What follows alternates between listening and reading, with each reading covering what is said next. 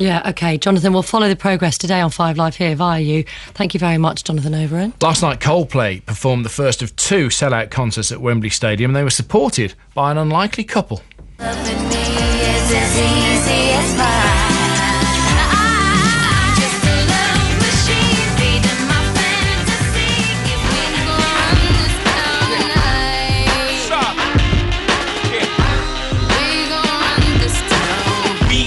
I said it, we are. This is Rock Nation. Pledge your allegiance. Get your boutiques on. All black, everything. Black So, yeah, Jay-Z and Girls Aloud on the same bill as Coldplay.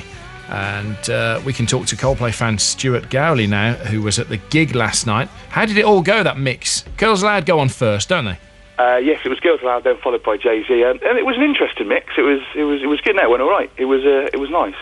I mean, I suppose the thing with Girls Aloud, even if you don't like them per se, you know enough of their songs because they've had some massive radio play songs. Absolutely. It's like Chris Martin said, they had more number ones played before they got on the stage than after they left it. So, you know, it's all very mainstream, wasn't it? And, you know, it was a crowd pleaser, I think is the word to use. And were the crowd quite receptive to the girl band? They were, yeah, it was. I mean, because I'm not a massive Girls Aloud fan myself, but, you know, I quite enjoyed it, and my friends seem to enjoy it as well, you know. To be honest, Stuart, Phil, right, keeps saying he's going to see Coldplay tomorrow, but actually...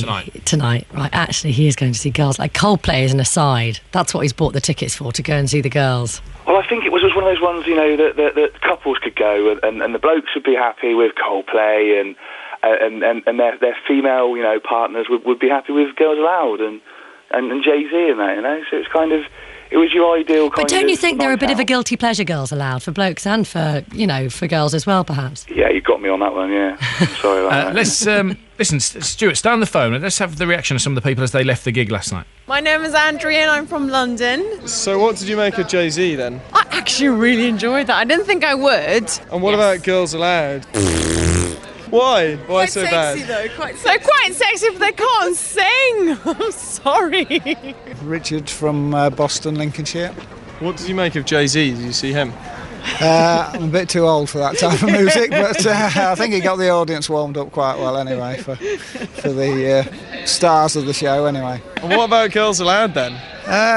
Yes, they're fine, yeah. Good. Yeah, I like the music. I think he probably more like the girls. My name's Louise and I'm from Beaconsfield. I only caught the end of Girls Aloud, but no, they're absolutely fantastic. A couple of people leaving Wembley last night then. So Coldplay were good as well, were they, Stuart? They were fantastic, yeah. I mean, 'cause that was the good thing about having Jay-Z there, is that they could do one of their duets that they did, which is on one of the albums, which, of course, you're not going to see every time you go to a Coldplay gig. So, no, the Coldplay was smashing, really good show. And Jay-Z, how did that go down? I think Jay-Z went down really well, if I'm honest. I mean, I'm not really a Jay-Z fan, but he certainly, like I said, got the crowd going and got them warmed up for Coldplay really nicely. So he did a good job. How long did Coldplay perform for?